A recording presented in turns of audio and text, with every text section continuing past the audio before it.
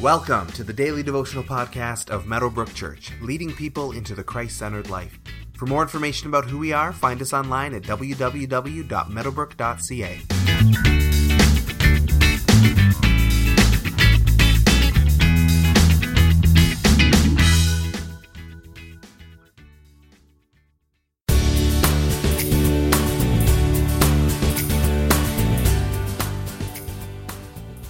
Meanwhile, a large crowd of Jews found out that Jesus was there and came not only because of him, but also to see Lazarus, whom he had raised from the dead. So the chief priests made plans to kill Lazarus as well, for on account of him, many of the Jews were going over to Jesus and believing in him. The next day, the great crowd that had come for the festival heard that Jesus was on his way to Jerusalem. They took palm branches and went out to meet him, shouting, "Hosanna! Blessed is he who comes in the name of the Lord! Blessed is the King of Israel!" Jesus found a young donkey and sat on it, as it is written, "Do not be afraid, daughter Zion. See, your king is coming, seated on a donkey's colt."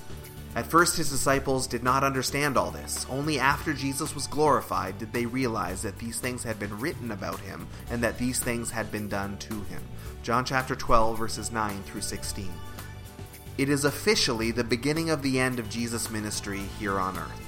We are entering the last week of his life before his death, and while up to this point, Jesus has been flying under the radar and holding back to some extent, not wanting to tip his hand before God's appointed time, now all of that is out the window. Jesus doesn't sneak into Jerusalem for the Passover, he comes in with a parade. As an interesting aside to this story, the religious leaders are now trying to kill Lazarus too, since because of Lazarus, people are trusting in Jesus. The fact that Lazarus rose from the dead does not affect them at all. They need to wipe him out because he too is a threat. If you have people in your life who are resistant to the gospel, please don't take it personally. Even literally seeing a resurrected dead man wasn't enough to convince some people. The crowds have found Jesus, and he heads into Jerusalem not because of the crowds, but because his time has come. The time to fulfill the prophecy of Zechariah 9, that the king would come to them riding on a donkey. This is significant. Usually, a conquering king came riding on a horse. A horse was more majestic, more powerful. A horse would be ridden into battle. But when a king rode a donkey, it was a signal of peace. It was a way of saying, I mean you no harm, I am no threat, as donkeys were not instruments of war, but were instruments of labor. Now Jesus is coming to conquer, but his way is always the way of peace. He's not coming to lead a rebellion, but he is coming to bring about God's kingdom in a completely different way. Hosanna, the crowd shouts. It is a word that means save or salvation that had become an exclamation of praise for the Jewish people. Salvation, they shout. Salvation is here. Salvation has come. Salvation is riding into the city. Obviously, they sense that something profound is coming. But it seems that the crowds and even the disciples miss the point of what is actually happening here. Most of the crowd assumes that the Messiah is coming to overthrow Rome. That's why they're shouting Hosanna. Salvation from Roman oppression is coming.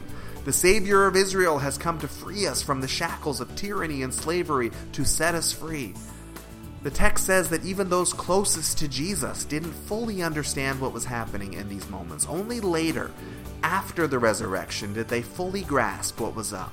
Salvation from Rome was not what was on the table. Salvation from tyranny and shackles and slavery were coming, but they were coming on a cosmic spiritual scale that is completely lost on the crowds that day. Salvation has arrived, and it was a salvation on a whole other level than what they were expecting. For your consideration today, what has Jesus saved you from? Think of all the ways that he has saved you, physically, spiritually, emotionally, consequentially, what sins you've been delivered out of. Think about all of it. And then, like the crowds did, even though they didn't fully get it, take some time to praise him for the salvation that he has brought to you.